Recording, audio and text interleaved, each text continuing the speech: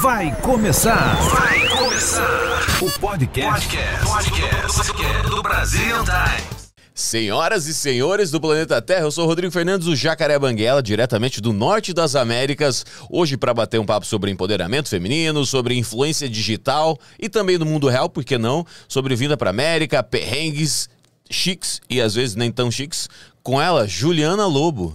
Olá! Tudo bem com a senhorita? Tudo ótimo. Muito prazer. Muito bom tê-la aqui novamente, que a gente já bateu esse papo, mas agora é oficial. Foi em off. Foi um papo gigante em off. Deixa eu só plugar meu celular aqui que eu esqueci completamente. Mas como TV ao vivo tem dessas coisas? Né? Tá live. Pra carregar. Tá live, tá ao vivo. Tá vivo. Quando que você veio aqui pros Estados Unidos? Que ano que você veio pra cá? Eu vim no ano de 2000 e... Olha só, a pessoa já se perde. 2015? Isso, 2015. 6 anos. 6 anos, vai fazer 6 anos esse ano que eu tô aqui, eu e minha família. Né? Quando veio você e quem é a sua família? Veio eu, meu marido e meu filho, que na época tinha 4 anos, hoje ele já tem 11 anos. Uau. Por que vocês vieram pra cá? A gente veio porque a gente sempre quis viver uma oportunidade, assim, uma experiência, na verdade, aqui nos Estados Unidos, sabe? Desde que a gente se conheceu, ele falava, na verdade era um sonho do meu marido, vir estudar aqui, sabe? Passar um tempo estudando e tudo. E ele estava terminando a faculdade e coincidiu da gente começar a olhar para vir, né, para cá. Faculdade de quê? Ele fez desenho industrial. Legal. Na federal lá do nosso estado, né? Qual é o Espírito estado? Santo. E ele estava querendo viver essa experiência, né? Já tinha tido alguns primos que tinham vindo, feito work experience, tinham feito vários programas, sabe? Para quando você sai da faculdade ou quando você está na faculdade. E ele achava muito interessante. E ele compartilhou esse sonho comigo e eu meio que agarrei o sonho dele, sabe? Você gostou da ideia logo de cara ou ficou meio assim, puta, Estados Unidos, morar fora? E assim, embora eu nunca tinha tido esse sonho, sabe? Eu agarrei, achei bacana. Falei assim, não, vamos. Mas eu era super novinha, né? Eu tinha saído praticamente da maternidade. Da maternidade, eu acredito. O que você fala, eu acredito. E aí a minha mãe apoiou que a gente viesse. E a gente coincidiu, né? Na época a gente era noivo, a gente casou e veio. Assim, a lua de mel foi aqui já? Não, na verdade não. A gente casou, a gente ficou um tempo casado até a gente vir, né? Um bom tempo, na verdade. É porque você conta a história meio... Não, você tá... É igual o Google Maps, né? Você olha o trajeto todo e fala, nossa, mas é muito curto. Você vai aumentando e fala, nossa, mas são muitas ruas pra ir de um lugar até o outro. Os anos passam e a gente não vê. Na verdade, foi muito tempo. A gente ficou muito tempo lá, depois de casado. O nosso propósito era, assim, passar praticamente a lua de mel aqui. Mas a minha mãe achava assim, Ju, você já casou nova, aí você vai para outro país, logo em seguida que você casa, vai viver uma experiência que já é muito difícil de ser vivida. Sim. Então, eu acho melhor vocês primeiro se adaptarem ao casamento, né, em si, e sendo nova do jeito que você é, que ele também Você não morava com ele antes de casar? Não. Não, praticamente, né? Que namorido, né? Ficava quase um dia sim, outro também. Mas aí tem aquela vantagem incrível, que é quando briga, cada um vai pra tua casa. Tchau, filho. Não quero falar com você hoje. Não quero mais falar com você, você pega, entra no teu carro e vai pra casa da tua mãe. Quando você mora junto, que você briga e o mais longe que dá pra ir é na sala ou na cozinha, aí isso é o casamento, né? Você não pode nem se trancar no quarto, porque o quarto é compartilhado. Exatamente. Você que durma no banheiro. Mas no dia seguinte, no café da manhã, tá um olhando pra cara do outro, né? Exatamente. Então isso é o casamento. E aí você foi viver primeiro o casamento pra depois pensar na mudança. Sim. E aí coincidiu assim, a gente meio que colocar esse sonho de escanteio. Porque a gente achou que depois que a gente tivesse filho, e a gente planejou ter o nosso filho, que ia ser mais complicado trazer uma criança, viver isso com criança. Muito novo, né? E a gente já tinha feito o nosso networking no Brasil, a gente meio que acomoda e a gente acaba engavetando as coisas que a gente tem vontade de fazer. No dia a dia, muita coisa vai sendo engavetada, né? Do que é o sonho, né? Exato. E chegou um ponto que a gente teve uma oportunidade de vir para cá, né? Teve uma oferta de trabalho pro meu marido. E a gente desengavetou o sonho e falou, vamos embora. E aí, desde essa oferta até o momento que vocês vieram, demorou quanto tempo? Meses ou anos? Alguns meses. alguns meses. É mais ou menos quase um ano, vou dizer assim. Né? Até a gente preparar tudo, e todas as coisas se organizarem. Foi mais ou menos um ano até a gente vir. E aí você já trabalhava com alguma coisa lá no Brasil? Então, no Brasil, eu tenho formação na área da saúde, né? Que é em radiologia, que mexe com mamografia, densitometria, né? Raio-X. Sim. Mas por conta até do meu marido, eu acabei vendo que aquilo não era o que eu queria fazer, né? Eu gostava muito do trabalho dele, com as coisas que ele mexia, e eu me apaixonei pela comunicação. Aí eu fui fazer publicidade e propaganda, que é um curso diferente do dele, mas que os dois juntos, eles se complementam muito, né? Sim, muito. Design. Mas, apesar do design do seu marido ser industrial, não é? Desenho industrial que ele fez, mas ele fez... Não foi projeto de produto. Ok. Né? Ele fez voltado para comunicação mesmo, para uma área mais artística. Excelente. Eu sou formado em publicidade e quando você se forma meio clínico geral, né? Porque você é um publicitário, não é exatamente uma profissão. Sim. Publicitário é um título, mas não é exatamente uma profissão. Eu sou publicitário, tá? Mas o que você faz? Qual é a área que você atua? Qual a área que você atua dentro da publicidade, né?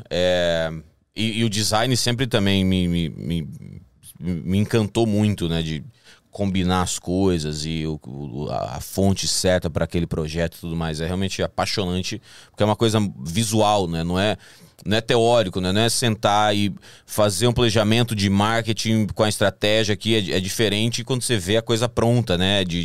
Da logo e das cores e tudo mais, né? Você fala, nossa, agora tá tomando vida, tá tomando forma. Exatamente. E aí você veio para cá já formada? Ou você se formou aqui, ou parou tudo e veio? Então, a minha faculdade eu tive que trancar ela várias vezes lá no Brasil, né? Por conta do meu filho. E aí é um pouco complicado, então eu demorei anos para poder me formar. Mas aí eu finalizei... Tava quase jubilando já. Exatamente. Que é quando você fica 10 anos na faculdade. Um curso de 4, 5 anos. Você fica 10, a faculdade... Não sei se é em todo lugar, te jubila. Exato. Que fala assim, valeu, você não pode, não tem mais. Você recebe a cartinha lá da faculdade falando que se você não concluiu o curso em tanto tempo, infelizmente... não tem mais o que a gente fazer por você, exatamente. Igual em filme americano, né? Você via aqueles que ficavam só curtindo. Os velhos, No meu caso não foi curtição, né? Foi família. Sim. Mas aí eu me formei e depois eu vim pra cá. Legal. E vocês já vieram pra Boston porque a proposta dele foi pra Boston? Isso, exatamente. I'm so sorry, pessoal. Não, tudo bem. Esqueci de colocar no silencioso. Tudo bem. Mas a pessoa requisitada é assim mesmo. Isso é cliente. Isso é cliente ou golpe. Que é um número que você não tem na agenda, né? Exato. É cliente novo ou golpe. Esquema aqui. Exatamente. E, aqui é diferente, né? Que se falar esqueminha aqui nos Estados Unidos é um golpinho. Não é que você tem uma outra pessoa. É só um golpinho, que é um esqueminho. E aí vocês vieram pra cá porque a proposta era pra cá. Você tinha uma ideia de onde você queria vir para os Estados Unidos ou qualquer lugar que fosse estava legal? A gente pensava, assim, em algum lugar que tivesse comunidade brasileira, porque a gente sabia da dificuldade de adaptação. Embora isso não seja, às vezes, tão bom quando você vem para viver uma experiência de estudos. Você passou um perrengão, ainda assim, né? Sim, porque... E não só por conta da questão da ajuda, né? Quando você está muito inserido na comunidade e às vezes você quer aprender a língua, né? Você quer melhorar o seu inglês, é um pouco mais complicado. Você demora mais, né? Sim. Mas assim, você tem um braço amigo ali para poder te ajudar nesse processo de adaptação. Principalmente quando você tem criança, né? Porque meu filho chegou aqui, ele não conseguia nem pedir dentro da sala de aula para ir no banheiro, por exemplo. Então, assim, o coração da mãe fica apertado. Deixar a criança na escola lá 6 horas, a criança não sabe falar nada. Sim. Entende? Mas eles se adaptam rápido, até muito mais rápido que a gente. Sim. Tem menos amarras, né? Tem menos convenções sociais sobre o que é certo e errado. Então é só vontade de se comunicar e aprender rápido, né? Exato. E você veio pra cá, você conseguiu chegar aqui e trabalhar na tua área ou você teve que trabalhar com outras coisas pra ir se mantendo e se adaptando? Eu tive que trabalhar com outras coisas, porque o meu marido é que teve a proposta, Sim. né? Então, automaticamente, eu fui trabalhar igual todo imigrante vai trabalhar. Eu trabalhei na limpeza, eu cheguei a ter schedule de casa, trabalhei como recepcionista, fui secretária.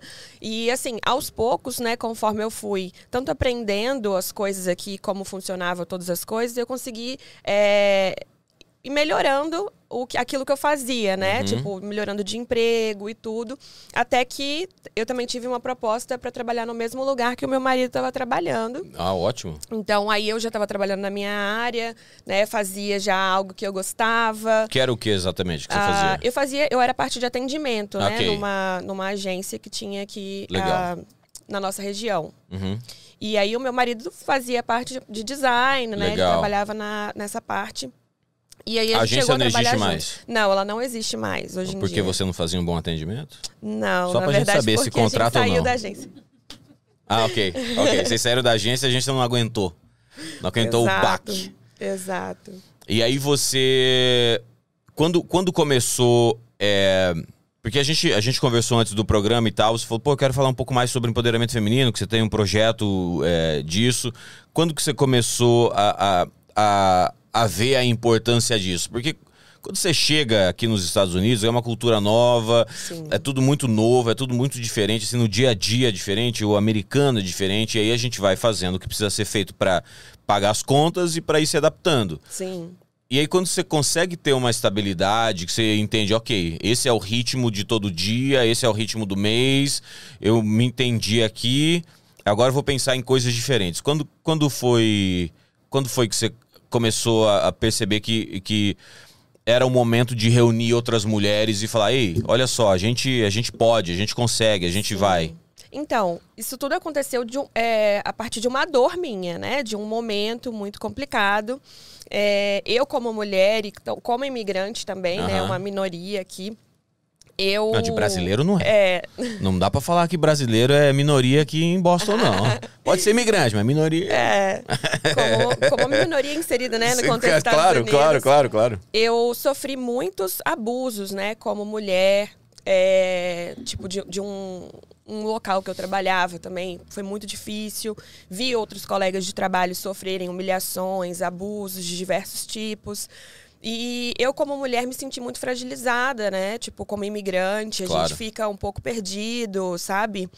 E eu fui ajudada num momento muito delicado, muito difícil, em que eu passei aqui.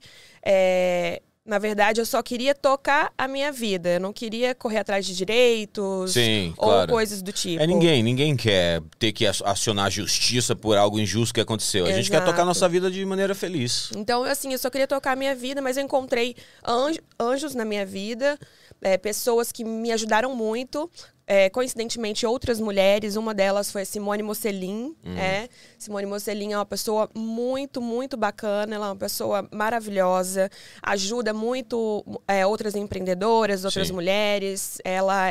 Realmente ela é alguém na comunidade que faz diferença. Ótimo. E me apresentou a outras pessoas como ela, que puderam me ajudar. Eu tive contato com ONGs e que hoje eu tenho como parceiros, sabe? Para poder ajudar outras pessoas que vêm até a mim. Às vezes chegam até a Thalita Teixeira, né? Que ela tá sempre muito influente ali na comunidade, ajudando as pessoas. Então, muitas pessoas, ela recebe muitos pedidos de ajuda. E muitas das vezes, quando são mulheres em situações de risco, em situações de abuso, né? Porque muitas vezes a pessoa vem sozinha do Brasil, né? Chega aqui... Cai na mão de oportunistas. Sofre muitos abusos. Vemos também mulheres irem parar na prostituição, em casa de gogô. A gente conhece a história de muitas meninas assim. Caso de gogô é o quê? É prostíbulo? Na verdade, é onde as meninas dançam, né? Ah, ok. Ok, de Go-Go Girls. Exato. É o Gentleman's Club. Isso, exatamente. Eu não tenho dinheiro pra ser gentleman. É muito caro as coisas dentro do Gentleman's Club. Me disseram. Um amigo meu que foi, que falou assim, é muito caro, as coisas lá é muito caro. Mas é diferente aqui, né? Porque tanto que você falou dessa maneira, né? Ou ela vai... acaba sendo levada para prostituição ou para casas de go-go. Sim. Porque aqui, esses lugares, tipo Gentleman's Club ou Go-Go Girls, lugares que tem Magic Mike do filme, os caras que vão lá e dançam, é uma profissão que as pessoas botam dinheiro na roupa, mas não rola sexo. Não é uma coisa assim, você não tem que transar com o cliente. Sim. Esse meu amigo que foi nesse lugar, ele foi orientado a falar assim, ó, é diferente do Brasil. As mulheres vão... Ele foi orientado. É diferente do Brasil. As mulheres vão, se apresentam e vão embora. Você não encosta. Você só encosta se for pra botar dinheiro. Passar a mão porque você tá curtindo, não existe... Esquece. Você vai preso. Uhum. E o segurança te leva preso mesmo. É outra coisa. Esse é o trabalho dela. É como a garçonete do Hooters, que usa roupa super colada, curta, patins, mas é isso. Você não encosta nela. Sim. Esse é o trabalho dela, cara. E é diferente, do Brasil tudo é uma zona, né? Não, eu acho muito legal essa diferença da cultura, né, brasileira, porque até a cantada do americano e a cantada do brasileiro, né, é diferente. Eu não faço a menor ideia qual a diferença. Porque, assim, eles se chamam de doce, de mel... sabe?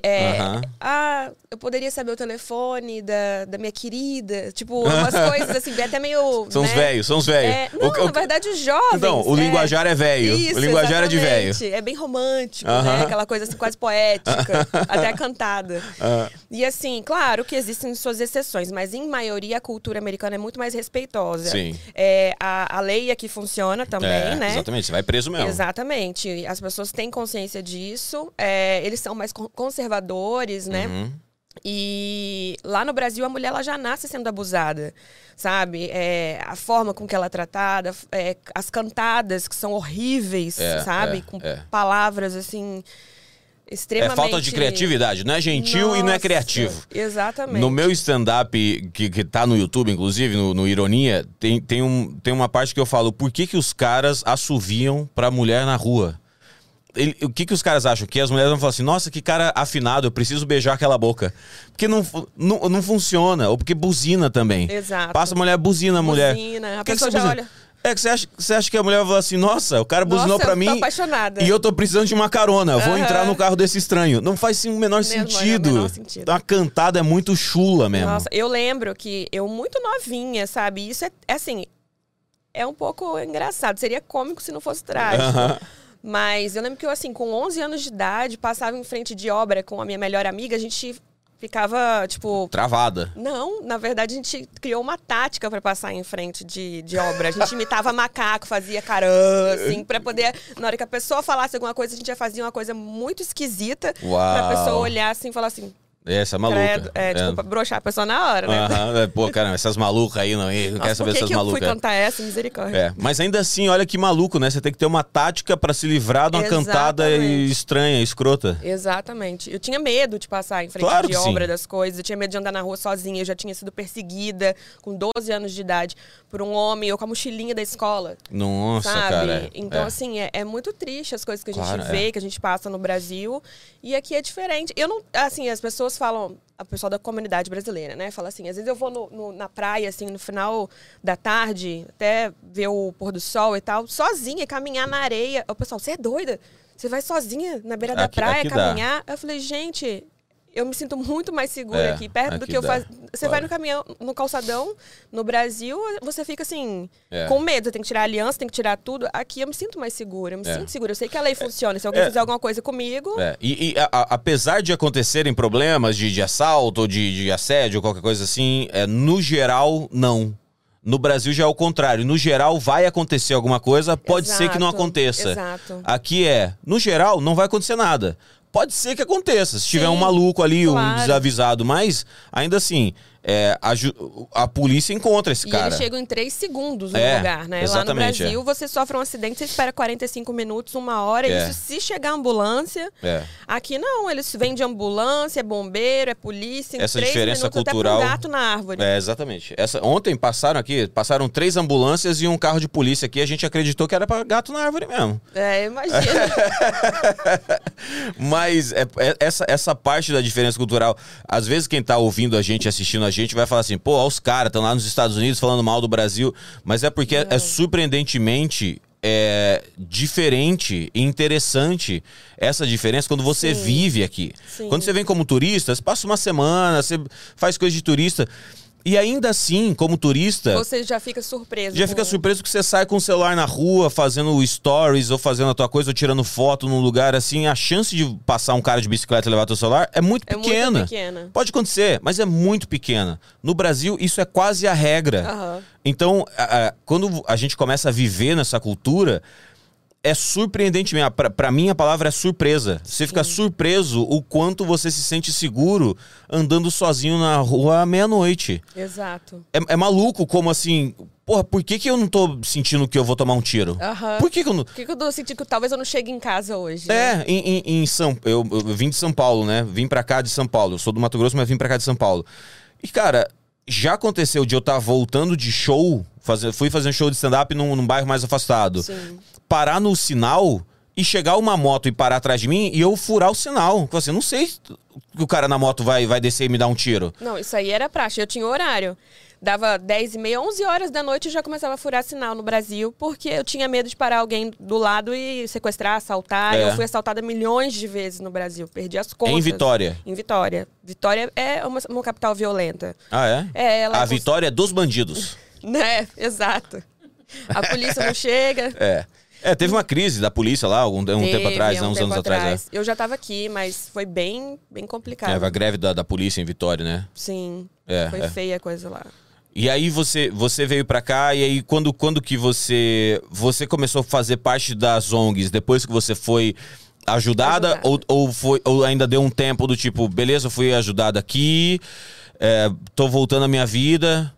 Poxa, acho que vou ajudar as ONGs. Ou já foi automático, foi durante o processo todo, você já se envolveu e foi ficando? Foi natural, logo depois, né, que eu fui ajudada, mas foi natural eu me envolver, né, com as pessoas que estão ligadas, né, nessa questão mais humanitária, de ajuda, né, a outros brasileiros. E aí foi natural, eu fui me interessando, fui sendo convidada para eventos, para situações em que eu podia ajudar, às vezes, com o meu trabalho, doando o meu trabalho, doando o meu tempo, né? Para ajudar outras mulheres também. É algo que me interessa muito, é algo que já virou, assim, uma paixão mesmo, sabe? Porque eu sei o quanto que faz diferença quando você precisa, você ter uma mão estendida para poder falar, não, vamos caminhar, vamos continuar, que você vai passar por isso, você vai sair disso aqui ainda mais forte e lá na frente você vai falar assim, bom, eu não mudaria nada na minha história, sabe? Porque eu sei que todo o processo fez ser quem eu sou hoje, sabe? Ótimo. E como que funciona essa ONG? As pessoas têm que procurar, vocês ficam ligadas, os amigos da pessoa que está sofrendo um abuso ligam para vocês, como que funciona? Então, como que vocês acabam encontrando essas mulheres para ajudar elas? Dentro da comunidade tem várias ajudas, sabe, diferentes assim para outras mulheres, né? Nós temos dentro do consulado a Pamela, que ela faz um trabalho lá dentro também, de ajuda, né, às mulheres. Lá tem psicólogos e eles também têm ajuda jurídica que pode estar auxiliando as pessoas, as mulheres que tiverem alguma situação, né, específica.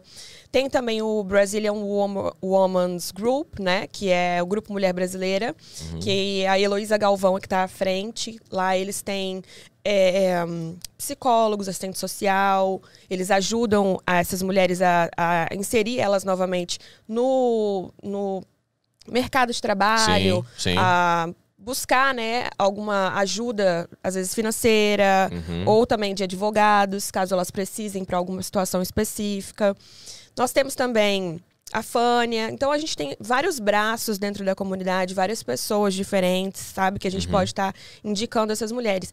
E coincide de, geralmente, essas mulheres buscarem alguém influente dentro da comunidade, né? Por exemplo, igual eu citei a Thalita, fala assim, ai, Thalita, eu preciso de ajuda, tá acontecendo isso, isso e isso, aonde eu vou?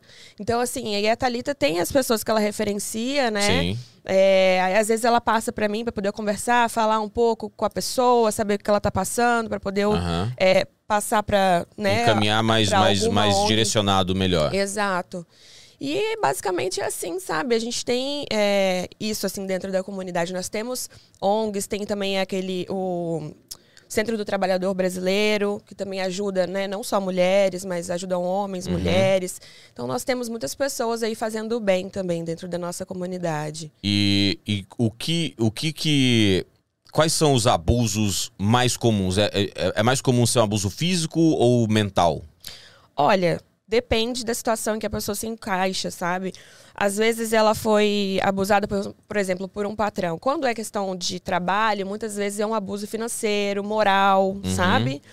Acontece também abuso sexual, Sim. mas em maioria é financeiro e moral, sabe? De não pagar a pessoa, de tratar a pessoa muito mal, né? Subjugar, diminuir, Sim. humilhar. Sim.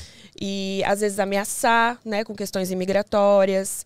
E quando se trata de casamento, na quarentena, inclusive, aumentaram muitos os casos de abuso, sabe? No Brasil também. Entre homem e mulher. Então, muitas mulheres estavam presas na quarentena, dentro de casa, vivendo abusos, assim, físicos, né, também, sexual, de todos os tipos, né, pelo cônjuge. Sim, então, sim. Muitas queriam sair daquilo, mas sem trabalho, no meio da quarentena, às vezes criança no meio. Sim. Então, é complicado a pessoa buscar ajuda, não sabe aonde buscar, né? Porque às vezes é recém-chegado, Claro. tá aqui, não fala nem inglês. Então, é difícil. mais complicado ainda do que quando você tá nessa situação no Brasil. Porque no Brasil, né, você tem conhecimento da língua, você tá no seu ambiente, né? Familiar, amigo, né? Você cresceu ali, ou conhece gente, ou dá pra ligar pra alguém que possa ir lá te ajudar, te socorrer. Então, assim, isso é algo assim que acontece muito, sabe, dentro da comunidade. E a quarentena realmente aumentou muito a incidência desses casos, sabe? E aí, esse é o teu trabalho... Esse não é o teu trabalho principal, esse é o teu trabalho paralelo no que você faz? Na verdade, esse não é um trabalho. Sempre. Eu digo um trabalho assim, porque ele toma um tempo do teu sim, dia. sim. Ele é um trabalho porque você tem que se dedicar a fazer isso bem também. Sim. Não, o meu primeiro... Mas ele não é o teu foco. Não é o meu foco. É algo natural que faz parte Claro. de mim, assim, entendeu? Claro, ajuda a comunidade. Exato. Agora, com relação a trabalho, eu trabalho na minha agência, né? Você abriu depois você abriu uma agência com o teu marido, certo? Isso, exatamente. Na verdade, eu comecei primeiro. Eu trabalhava com consultoria. Você contratou o seu marido? Exato. Isso é empoderamento feminino, pô. Vai trabalhar pra mim? Eu Vagabundo. comecei sozinha e eu trabalhava com rede social e com consultoria de marketing. Só que automaticamente começou a aumentar muito isso. Ele também estava numa situação difícil, onde ele estava, a gente já tinha saído da agência, a gente estava tentando outras coisas. E ele estava numa situação difícil, ele não estava conseguindo receber, entrou numa sociedade com umas pessoas e não estava dando certo. Eu falei assim, vamos embora então. Tava fundando a sociedade dele com as outras pessoas. Exato, porque não era a combinação perfeita, sabe? Às vezes, sociedade não é fácil. Não é fácil. Às vezes é uma ideia muito boa, que todo mundo compartilha daquela mesma ideia, mas quando chega na parte empresarial, é difícil. Que às vezes pega, dinheiro né? é difícil. Divergência de ideias, né? E de dinheiro valores. é difícil. Quando você vai abrir uma sociedade com alguém, que às vezes tem um amigo de infância, né? Quando entra o dinheiro na jogada... Exato. Putz, até marido e mulher é complicado. Se não tiver muito bem explicado, a minha frase pra vida é uma teoria, a minha é uma frase que é pra vida. Nos relacionamentos e no restaurante japonês, o combinado não sai caro. Exato. Nunca sai. Boa. O combinado nunca sai caro. Nos relacionamentos e no restaurante japonês. Porque se você combina direitinho valores, porcentagens, o que cada um vai cuidar do que na área, você coloca, não são barreiras, mas são limites, que é assim, ó, você vai fazer tal coisa. Se a pessoa começa a interferir no trabalho dos outros, fala, ei, não foi o que a gente combinou. Exato. Peraí, a gente já combinou, já tá tudo certo. Então é isso, o combinado nunca sai caro. Mas às vezes, num relacionamento de casamento eu não faço a menor ideia. Talvez um dia Talvez no futuro eu saiba como vai ser. Mas de negócio empresarial... Acontece muito isso, de um pisar no pé do outro, porque... Não, mas é que a gente falou, mas as coisas mudaram agora. Será que mudaram mesmo? Exato. Difícil ter sociedade. É bem complicado. E às vezes, assim, é tudo isso que você falou, né? Um quer fazer uma coisa, outro quer fazer outra. Aí eles não se encaixam, sabe? Mas aí tem que definir de quem é a resposta final. Sim. De quem é a decisão final. Que às vezes é difícil, mas às vezes você tem que engolir um sapo porque a gente combinou que a decisão final é do outro cara. É complicado. Mas é difícil, Exato. Aí foi quando ele finalizou, conseguiu, né, fazer essa transição, ele veio, porque já estava aumentando muito, né, a demanda. E eu precisava ampliar os serviços que eu estava oferecendo, porque estavam surgindo outras demandas dos meus clientes, que para mim não fazia sentido eu passar para uma outra pessoa, uma outra empresa fazer, a não ser que fosse uma empresa que realmente eu confiasse muito no trabalho, né, para executar aquilo ali para o meu cliente, para realmente, né, ter o retorno que eu espero. E aí eu falei, vamos ampliar o serviço. Aí eu ainda continuava utilizando o meu nome. Primeiro lugar que eu fui foi no contador, eu já tinha empresa aberta e tudo. Só que eu usava o meu nome pessoal, tipo, né, para divulgar o meu trabalho. Sim. E aí, quando ele veio, depois de um tempo, as pessoas começaram a chamar a gente de Família Lobo. Aí ele falou, Família Lobo. Não, tô fazendo com a Família Lobo. Não, a Família Lobo tá me ajudando. E Lobo é teu sobrenome de casada mesmo? É, de casada. Aí eu falei assim, olha, acho que tá na hora da gente mudar o nome, né? Na época a gente tinha uma consultora de business, uma outra mulher que me ajudou muito nesse início, né, de empresa, me ensinou muita coisa de business, né? Quem é ela? O nome dela é Cláudia Deres, ela não tá aqui mais nos Estados Unidos, ela tá no Brasil, e também foi alguém que a Simone me apresentou. Legal. Né? E uma das ajudas que eu tive, né, nesse momento em que eu precisava empreender, né, eu sempre tive uma veia no empreendedorismo e tudo, mas o estopim, né, tipo assim, o pontapé foi eu ter passado por uma dificuldade, ter sido ajudada e eu não conseguia me ver trabalhando para outra pessoa, né, eu estava um pouco fragilizada emocionalmente e tudo. E eu falei assim, não, agora é a minha hora de empreender. Vou ter que fazer pra mim, porque acho que ninguém vai querer me contratar do jeito que eu tô, não. E se movendo no poder do ódio, né? Eu vou sair dessa, eu vou fazer acontecer e vai ser incrível. Exato. Essa é uma outra teoria minha também, que o ódio tem um poder incrível de transformação pro bem das pessoas, né? Quando alguém... Uau! Quando muita gente começa a falar pra você assim, não, mas você vai mudar pros Estados Unidos, você acha que vai se dar bem? Pô, você é nova, casou agora, tá com um filho, você acha que vai suceder? Não, daqui a pouco você tá de volta. Acho que o ódio de querer provar que aquela pessoa tá errada te leva muito longe, né? E te leva muito longe, assim, do tipo, caramba, você tá aqui, você tem a tua empresa. E com clientes. Exato. E ganhando em dólar, que vale R$5. Ainda bem que não é em real, porque os meus gastos são todos em dólar. Exatamente. Então, assim, puta, será que não tem um pouco do ódio pra te movendo? Eu acho que sempre tem, né? Sim, com certeza. O poder do ódio, acordar com ódio, né? As palavras negativas que você escuta, você pegar e transformar ela em positividade, né? Transformar em algo positivo e... assim, provar, né, pra pessoa e pra você mesmo que você consegue. Exatamente. Eu sempre falo isso, assim, pras pessoas que estão começando, né, pras meninas que chegam até a mim, às vezes numa situação parecida com a que eu já estive. Claro que eu tenho muito a trilhar ainda, né? Claro, me inspiram em muitas pessoas que eu vejo que também já estiveram no lugar que eu estive, né? Mas quando chegam essas pessoas fragilizadas, querendo desistir do sonho, às vezes querendo voltar para o Brasil, eu sempre falo, não, você precisa tentar, você precisa acreditar em você. Acho que também vem muito de um trabalho de autoestima também, a pessoa confiar em si, sabe? Eu publiquei uma frase, não sei se tá aqui ainda no meu Instagram, deixa eu... Oi, tudo bom? GoPro. Agora esse é o momento que eu olho para a cara das pessoas que estão assistindo a gente. Mas eu publiquei aqui no meu Instagram, deixa eu ver se tá aqui ainda, uma frase ontem que eu achei sensacional. É isso aqui, ó. Tem pessoas menos qualificadas do que você fazendo coisas que você quer fazer simplesmente porque elas decidiram acreditar mais nelas mesmas.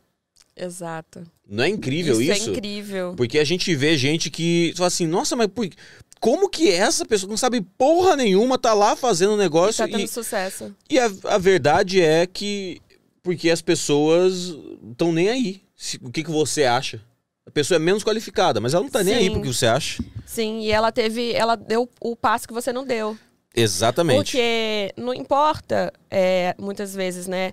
Se a pessoa tem o conhecimento e não aplica, automaticamente... não serviu pra nada, né? Ó, o Alfredo Filho perguntou aqui, Juliana, você já foi Go-Go Girl? Não. Nunca. Às vezes esse foi o problema que te levou ao aconselhamento das outras mulheres. E qual o teu objetivo aqui agora que você falou, né? Você tem um caminho longo para trilhar e realmente a vida é longa pra caramba. Você tem um objetivo assim, o que eu tô fazendo é um passinho pra chegar nesse grande objetivo aqui, ou não? Você tá indo tocando a vida, cada dia é um dia, vamos fechar o mês e ver qual é? Não, o meu objetivo é me trabalhar mais como empreendedora, sabe? Porque eu gosto de empreender. Eu não quero ter apenas um business. Atualmente eu tenho apenas a Alcateia. Então, assim, eu tenho projetos de ter outros business, de ampliar o meu leque, sabe? E, além disso, da minha empresa crescer, né? Abrigar mais pessoas, e poder também ajudar outras empresas, né? Tipo, como clientes. É isso, assim, que... Quem sabe até ter uma filial em outro lugar aqui nos Estados Unidos. Que legal, que legal. E a Alcateia, hoje em dia, os funcionários são você e teu marido? Sou eu, meu marido, e a gente tem dois colaboradores. E aí eles nos ajudam, né, em áreas diferentes da empresa. Mas a gente ficou muito, muito tempo, só eu e ele. E agora a gente tem pessoas para nos auxiliar, mas a gente precisa de mais pessoas. Isso é ótimo. Olha, fica a dica aí, ó. Você que tá aqui, precisa ser presencial ou não? Pode ser virtual? Pode ser, depende. Tem que ser conversado, tem que ver o currículo da pessoa. Ok, sim, não, porque eu tô abrindo aqui para todo mundo que tiver afim. Você tá precisando de gente em que área, mais ou menos? Olha, a gente tá precisando de pessoas na área de criação, né? Então, eu gostaria, na parte também de vídeo, né? Então, assim, se a pessoa quiser entrar em contato, a gente pode conversar, eu ver quais são, né, as... Pô, o Elton que veio aqui ontem? Ai, não, mas o Elton tem o trabalho dele. Ok, tá bom. Droga. O Elton já tem a empresa dele. Sim, pra trabalhar, pra virar teu funcionário. Você quer... claro. Ok, achei que fosse pra fazer uma parceria. Não, então olha só. Eu e o Elton somos parceiros. Não, então, mas eu achei que fosse pra fazer mais, virar mais parceiro, mas não, pra trabalhar interno, né? Sim. Então você que mora em Boston ou nos arredores, porque Boston é um compilado de cidades, né? Uma grande Boston. Você que mora na grande Boston e sabe fazer o que a Juliana tá precisando que você faça, que é videografismos, filmagem e edição de vídeo, né? E a parte gráfica também de design, de design. Geral, criação. Criação e design. Olha, procura aí, tá no Instagram, como que tá? @Alcateia... MKT. Alcateia MKT. Facinho. Pô, tá facinho. E a gente, antes de começar o programa aqui, a gente tava dando risada. Tem umas coisas que... esse programa vai virar uma tese de pós-graduação, Dani. Porque o Thiago ontem falou uma coisa, o Thiago da BRZ, Thiago Prado. o Thiago Prado, ele tava falando de... Pra ele, como empresa de seguros, é difícil identificar quem é o brasileiro americano, porque isso nunca foi feito. Porque a gente sabe quem é o italiano americano, a gente sabe quem é o grego italiano, a gente sabe quem é o latino americano, mas qual é a cultura do brasileiro americano? Não se sabe, não existe uma pesquisa. É verdade. E existe uma comunidade absurda de brasileiros nos Estados Unidos, em todos os Estados Unidos, mas assim, qual é? É tipo os cubanos na Flórida, lá em Miami. Tem a Little Cuba, Little Havana. Sim, porque os caras se organizaram, existe a cultura, muito tem a comida deles, então... Eles são os... Que o West também tem bastante coisa ali. E eles têm essa cultura do latino-americano, do cubano-americano. Mas assim, qual é a cultura do brasileiro-americano? É verdade. Não se tem uma pesquisa disso. E o Thiago tava falando disso. E aí, conversando aqui, tanto com a Núbia, que ela trabalha com cleaning, ela tem uma empresa dela de cleaning, quanto com as meninas do MG Group, que existe esse vocabulário abrasileirado de palavras americanas. Total, a gente cria um dicionário próprio. E você falou uma hoje que era... Foi... Não. Foi toar. Toar. O que é toar, É quando o carro é rebocado, né? Guinchado. Porque aqui é tow zone. Tow zone é zona de guincho. E aí quando o carro é toado ou tauado? Toado, né? Toado. Acho que toada de gado é quando você toca o gado, né, não? Eu acho que quando você vai levando o gado. Acho que isso. Não, sim, acho que sim. Toada de gado, acho que é quando você vai tocando o gado pra frente. Total. Eu pra você ver... Eu nunca fui fazendeira, não sei. Não, mas pra você ver como eu sou um péssimo matogrossense. Eu deveria saber o que é uma toada de gado. Eu sou da praia. Pois é, eu sou do Midwest Brasil. Eu saí do Midwest Brasil pra morar no Midwest americano. Moro em Chicago.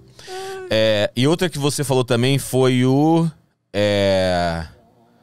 Não, aí eu falei pra vocês comentaram, eu falei, ó, tem parquear, vequear... Vequear, não. Apontamento. Apontamento que é agendamento. Exato. Porque é appointment. Apontamento. É que apontamento parece assim, não, eu tenho um apontamento. Aí você vai lá fora e vai assim... Pra apontar alguém. Era isso aqui que eu tinha que fazer. É igual a Chiquinha no Chaves, que fala assim, professor, posso fazer uma observação? Claro, ela fica de pé e faz assim. Obrigado. Thank you. E qual que é outra que você falou? Você falou...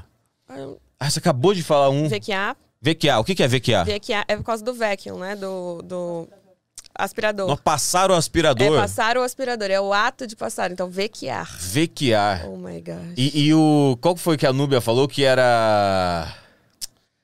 Era de mopear? Mapear. Mapear. Que é passar o mop. Olha só. E mapear é... E mapear é de colocar dentro do mapa. Oh, my gosh. É mesmo. A gente cria toda uma...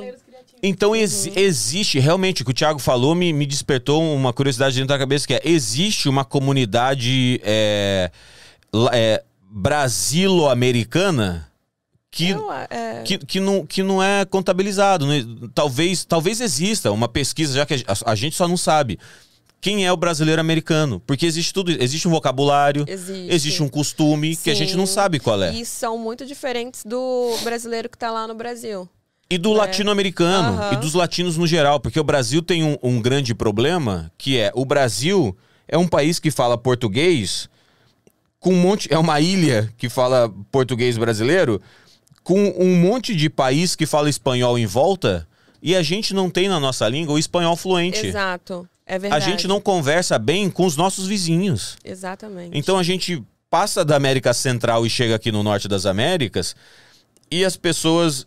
entendem que a gente não fala espanhol, quer dizer, nem todo mundo entende que a gente não fala espanhol, mas também na hora do gringo tentar entender alguma coisa da América do Sul, não é o português que ele vai tentar entender. Sim. Vai ser o espanhol. E é uma língua que a gente não fala. E muitas vezes eles... a gente fala que é do Brasil e eles perguntam se a gente fala espanhol. Ou se a gente fala brasileiro. Ou se a gente fala brasileiro. Já aconteceu isso comigo também. Que daí eu acho que os americanos estão certos nessa.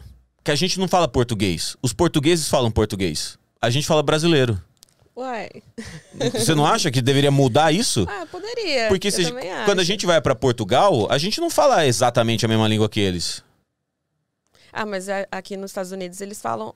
Inglês, mas não é o inglês britânico. É verdade, o inglês americano. É inglês americano e inglês britânico. Mas ainda assim... Com certeza, porque tem muita diferença de língua. Mas sempre que a gente vai, por exemplo... Mas da língua, aqui fala assim... Brazilian Portuguese e... Portugal. Português. Não sei se eles falam português. Não. Português. Exato. Mas aqui eles falam English nos Estados Unidos, ou na América, como eles gostam de se chamar. Na América se fala English e em Londres se fala British. É verdade. Então não fala English em Londres. Eles falam British, que é o inglês britânico. Então, eu acharia tranquilo falar que em Portugal se fala português e no Brasil se fala brasileiro. E aqui tinha que ser americano. Exatamente, não, mas americano, quando pergunta assim, você é da América, eu sou do Sul. Do Sul da América eu sou mesmo. Exato. Tanto que esse programa aqui é do Norte das Américas, que a gente veio do Sul. Mas agora a gente tá aqui do Norte. Total, é verdade. E você, qual que foi a maior diferença cultural que você sentiu do Brasil pra cá? Uau. É muito diferente, né? Na verdade, acho que eu nunca fiz nunca acho que cheguei a pensar sobre isso, mas eu acho que a maior diferença cultural, acho que é a língua, né? Mas a questão do tratamento, sabe? Eles são muito educados sempre. Eu acho assim, uma coisa até no assédio, né? Eles são sempre até no assédio educados. eles são super educados. Claro que existem os arrogantes, claro. né? Já peguei uns americanos bem arrogantes aí na frente, mas em maioria eles são muito delicados para poder te chamar até atenção. Uhum. São muito educados. Quando você passa, eu lembro que já aconteceu uma coisa que me surpreendeu muito. Foi uma das primeiras vezes que eu fui no supermercado e eu estava no corredor pegando uns produtos, colocando no carrinho, e uma americana passou, assim, do meu lado, Só que ela não encostou em mim. Ela não esbarrou em mim. Igual no Brasil, as pessoas esbarram, te dão até uma ombrada no supermercado, não olham na sua cara, nem pra pedir desculpa. Ela passou. O vento dela soprou no meu corpo, assim. Ela virou e me pediu desculpa. Aí eu fiquei um tempão entendendo por que ela me pediu desculpa. E ela tinha me pedido desculpa só porque ela tinha chegado muito perto. Existia uma questão assim de bubble space. Eu fui estudando a cultura, né? Fui aprender inglês, aí eu fui entendendo que tem o bubble space, que geralmente, tipo assim, é 1 metro de distância, ou pelo menos a distância do seu braço, assim, pra frente, pros lados, que o americano não gosta de passar esse limite. Invadir a tua área. Exatamente. E quando ele Tanto que aqui, eles ali, mantêm, ao invés de manter 2 metros de distância, aqui eles mantêm 1 metro só de distância, porque 1 metro já é o da cultura. Ah lá. Exato. Eu vi um gráfico uma vez mostrando isso, que o do chinês é muito alto, do asiático, né? Muito alto essa distância de contato, de chegar perto da bubble. O americano já é menos, o espanhol é bem... E o brasileiro já tá brasileiro tá um dentro do outro já, porque brasileiro já tá o meu filho mesmo, acho que foi realmente essa a maior diferença para todos nós lá em casa, porque eu recebia cartinhas da escola, fui chamada na escola, porque meu filho tava abraçando os colegas. Sério. Aí ele falou assim, olha, você tem que explicar pra ele que ele não pode tocar nos amigos, não pode encostar nas pessoas. Ele fala encostando, eu também falo. As pessoas encostando. Ele fala encostando e não pode. Aí eu falei, desculpa, isso é da nossa cultura. Eu vou estar conversando com ele. Hoje ele já é muito americano. Ele taca a pedra, mas não encosta. Exatamente. É muito diferente. Quando eu cheguei em Chicago para estudar cinema, eu cheguei do brasileiro. Meu inglês não era bom, mas enfim, vamos pra aula e estudar. Na segunda semana, eu encontrei uma colega de classe na rua e, segunda semana que eu tava nos Estados Unidos, eu falei, ei! Eu dei um abraço e um beijo no rosto dela. Ela ficou parada olhando pro nada, assim. Tadinha. E na hora eu saquei, eu falei, puta merda. Porque uma coisa é você saber a teoria, outra coisa é você viver a prática. E aí eu falei, oh, I'm sorry. Eu fiquei muito assim, aí ela fez assim, ok, it's okay. Mas ela deu uma respirada assim, na cabeça dela, a mesma coisa. Tanto a teoria que eu sabia sobre americanos não gostam, não são de toques e abraços, ela também buscou na memória dela a teoria de que latinos são de beijos e abraços. Ela ficou tentando assim, peraí, tá bom, tá tudo bem. Porque eu fiquei assim, não, sorry. Ele não está me assediando. Não foi por mal, ele não fez por mal. E aí eu, sorry, I'm so sorry. E ela veio assim, it's okay. E você não sabia onde enfiar essa cara. E eu fiquei uns 3 meses pedindo desculpa pra ela. Ai, que pecado. Uns 3 meses que eu encontrava com ela, eu falava assim, I'm so sorry. E ela assim, no, it's okay. E aí depois depois de uns 3 meses, ela falou assim, it's really okay. It's really okay, it was just a hug. Parar de falar sobre isso. Ela falou, it was just a hug. Eu falei, ok, it was just a hug. Porque, caramba, pra ela foi chocante. Sim. Eu ter dado um abraço e um beijo no rosto. E aí hoje, depois de 3 anos, eu entendo que hey! E uma coisa também de sair da conversa. Os americanos só saem das conversas, né? Eu preciso ir. A pessoa vai embora. Não tem um negócio de eu tô indo, beijinho em todo mundo. Tchau. Vai, tchau, valeu. Você vai indo embora, não indo embora. Exato. Você nunca consegue ir, que ninguém deixa você ir também. Não existe isso aqui, não. É isso, de não deixar ir de maneira nenhuma. O americano, se você fala não, é não. Até também quando você tá no business, é muito bacana isso, sabe? Porque, por exemplo, o americano, ele não é de chorar preço, por exemplo. Mas se ele não pode, ele vai respeitar que aquilo ali é o seu valor e ele não vai, na maioria das vezes, né? Existem os que pedem. Porque não existe a pechincha. Ele não vai te pedir desconto, porque ele entende que se você colocou aquele valor, é porque é o seu valor e pronto, ele vai te respeitar. Agora, se ele puder pagar e ele quiser, ele também vai falar, bacana, sim, não. Ó, tô botando o Google Tradutor aqui, pechincha, pra saber quanto que é em inglês.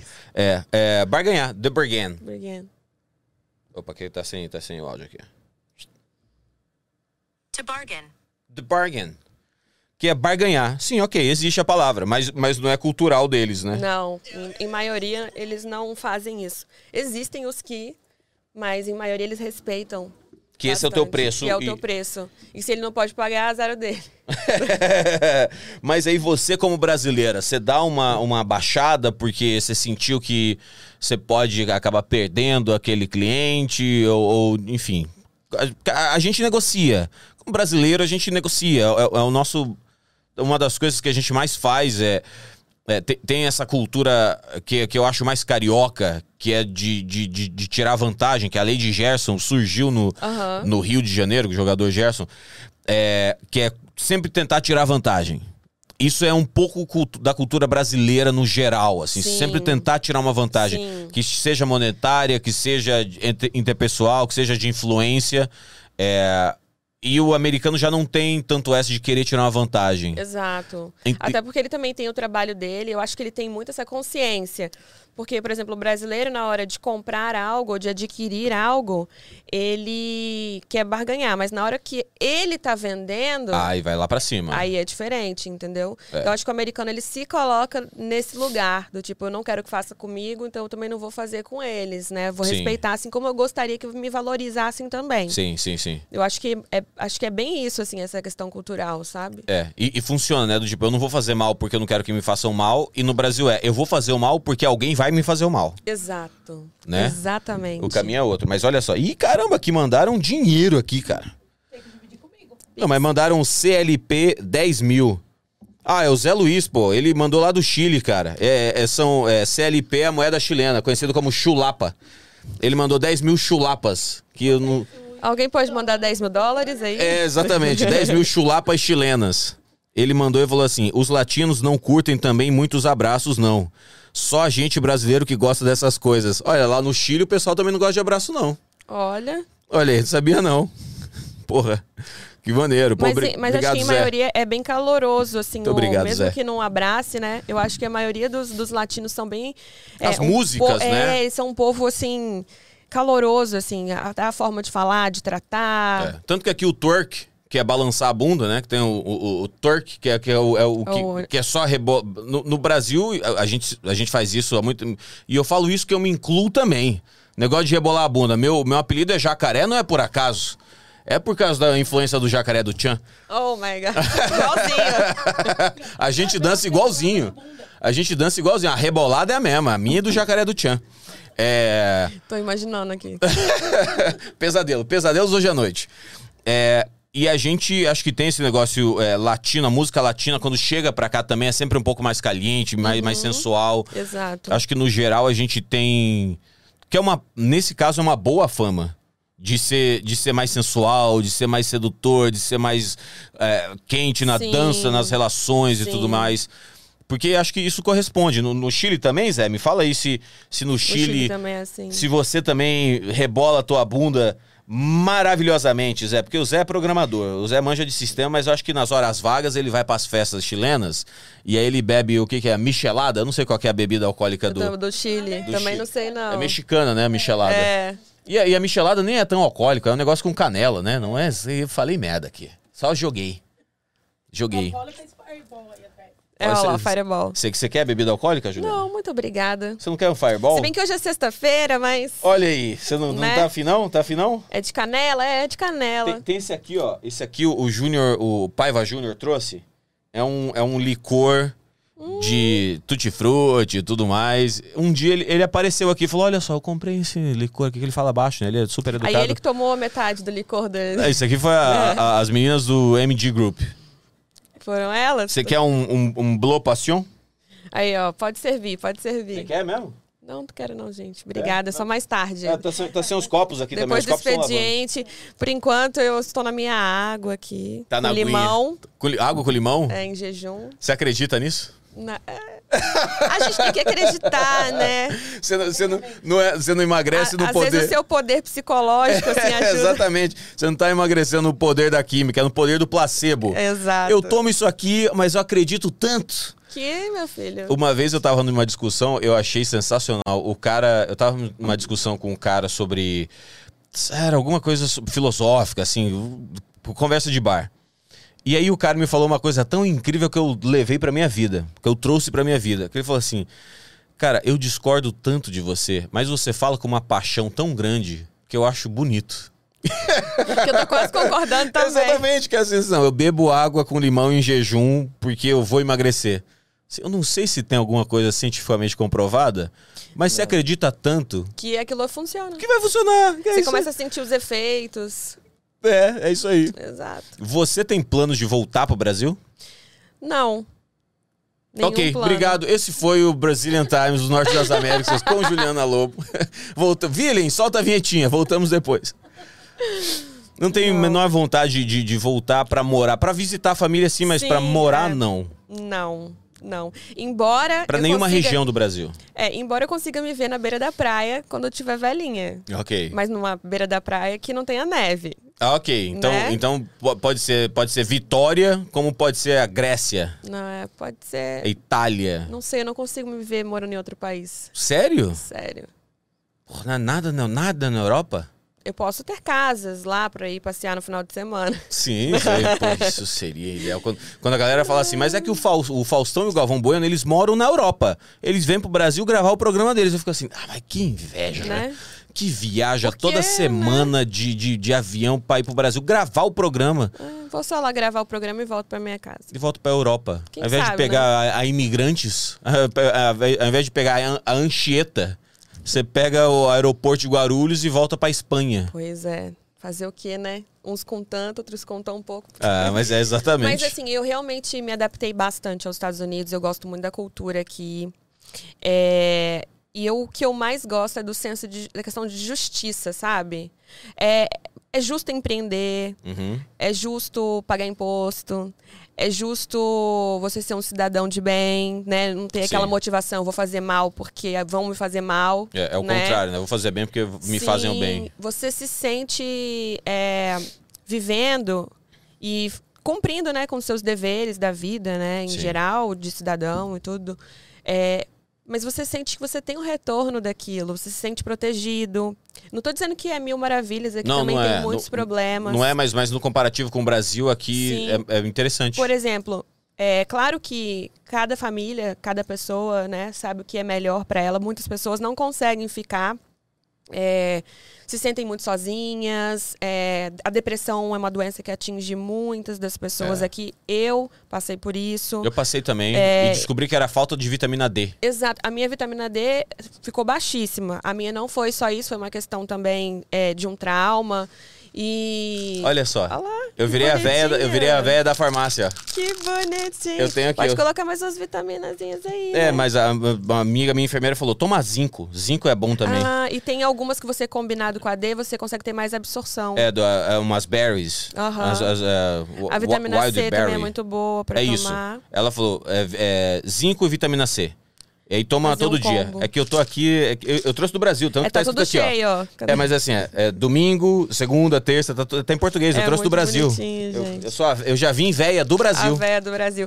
Mas aqui a gente, até isso é justo. Você tem acesso às coisas, né, com mais facilidade. No Brasil, as pessoas, para comprar uma vitamina... É difícil. Né, se você colocar o valor do salário mínimo, as pessoas não têm condições de ter uma vida justa. Mas o Viagra aqui você não consegue comprar se não tiver receita. Por isso que o pessoal faz contrabando. Muito sério. O pessoal me fala muita coisa aqui, né? Como eu sou da comunicação, eu não preciso... Você sabe dos segredos Eu não ocultos. preciso viver as experiências, as pessoas me contam. Então falaram assim, ó... Você nem quer experimentar também. Não, nunca fui tentar comprar um precisa. Viagra na CVS e descobri que precisava da receita. Me disseram. Esse tipo de coisa me falam. Mas realmente... É o que a gente já falou e repetiu aqui várias vezes, né? Essa cultura é muito interessante de se viver, mas o que eu sinto, eu já sentia como sendo o imigrante que vim pra cá, e esse programa tá clareando mais ainda o meu pensamento em relação a isso, que o sonho americano existe. De você vir para os Estados Unidos e ser um sucesso na tua carreira, ou numa carreira nova, ou o que você quiser fazer. Mas você tem que ralar. Sim. E todo mundo que sucede, você com a tua empresa, você tem a tua empresa e trabalha com o teu marido e tem os clientes e tudo mais, mas você foi trabalhar em o que no Brasil seria visto como subemprego. Sim. E aqui é visto como emprego. Se você é cleaner... É digno. É digno, porque você trabalha e você fala pra qualquer pessoa, não, eu sou cleaner. O que pode acontecer, ela falar assim, poxa, eu preciso de uma cleaner, minha amiga tá precisando de uma cleaner. Pô, tem uma amiga minha que tá precisando de emprego, será que você não ajuda ela a ser cleaner também e tal? É muito mais, que bom que você tá trabalhando. E por causa disso, ou você precisa de ajuda no teu trabalho, ou eu posso te indicar alguém para te ajudar no teu trabalho, do que assim, você é cleaner? Então você limpa a casa? E no Brasil fala assim, você foi nos Estados Unidos para limpar banheiro? Exato. Fui para ganhar $600 por semana. Pois é. Para limpar banheiro e no final do mês ter quase 3 conto. Justa. Quase 3 conto no fim do comer mês. Comer bem, poder ir no supermercado comprar o que você quiser comprar. Exatamente. Então aqui, entrega também, eu percebo que mulheres que chegam aqui vão um pouco mais para a área de cleaner ou de babysitter, né, ou de au pair, e os caras vão mais para a área ou da construção civil ou da entrega, e que para alguns isso é a vida toda aqui nos Estados Unidos, o cara vai fazer isso a vida toda e vai ter uma boa vida. Sim, vai ter uma vida confortável e digna. Confortável e digna, ou vai mandar dinheiro pro Brasil e fazer um pé de meia sensacional pra depois passar a velhice lá. Tem amigos que trabalham como entregadores e estão comprando casas muito maneiras no Brasil, porque agora é o momento. Sim. Agora está sendo o momento de mandar dinheiro pro Brasil. Sim, exatamente. E aí, e isso dessa cultura aqui, né? Se você tem um trabalho, não importa qual seja, ele é digno. Ele é digno, você é respeitado, as pessoas não te olham diferente, porque o americano, outra coisa da cultura que eu acho muito bacana, é que o brasileiro, ele tem que estar sempre muito arrumado. Uhum. Eu jamais conseguiria imaginar que eu iria sair um dia de pijama de casa ou de pantufa. Porque pra mim, no Brasil, jamais, é claro, sabe? Até eu morava num condomínio, eu tinha que descer para levar meu filho na van, eu tinha que me arrumar para descer. Para levar o menino na van da escola. Uhum. Porque se eu descesse de pantufa e pijama, as pessoas olhavam. Exatamente. Sabe? Aqui você tá de pijama, de pantufa, você pode estar vestido com a fantasia que ninguém vai te olhar esquisito. Exatamente. Pra eles é super normal, pra eles aquele ali é uma outra pessoa, pronto. Respeita. O negócio do carrão aqui não tem o negócio do carrão, porque você consegue comprar um carrão muito barato. Exatamente. Então o carrão não é status. Nada, acho que nada exatamente aqui é status, né? Assim, exatamente assim, você vai ser valorizado pelo teu status. Sim. Existe, mas acho que é menos, né? É menos valorizado em do maioria, que no Brasil. Se você for ver a grande maioria, o americano, ele não se importa com como você tá vestido. Você entra numa loja, você pode entrar de pantufa numa loja de grife, né? Que eles vão te atender como se você tivesse vestido extremamente alinhado, entendeu? É um cliente do mesmo jeito, não vai olhar estranho. Exatamente. Eu acho isso fantástico, porque no Brasil as pessoas vão de salto no mall, né? No shopping. Acaba uma pressão estética muito grande, sabe? Eu amo o Brasil, tá, gente? Só pra dizer que eu amo o Brasil, eu amo o povo brasileiro, eu amo a nossa cultura. Eu amo as paisagens, as praias maravilhosas. Eu acho o Brasil extremamente lindo. O clima sabe? É incrível do eu Brasil. sempre falo isso para os americanos, tá? Que o único problema do Brasil é a questão né, financeira, que não é justa, né, econômica, e a questão que é um pouco perigoso. Mas eu nunca falo tanto perigoso que é. Para americano eu não falo igual tá falando aqui pra gente, não. Claro. Eu sempre elogio, falo as coisas bonitas.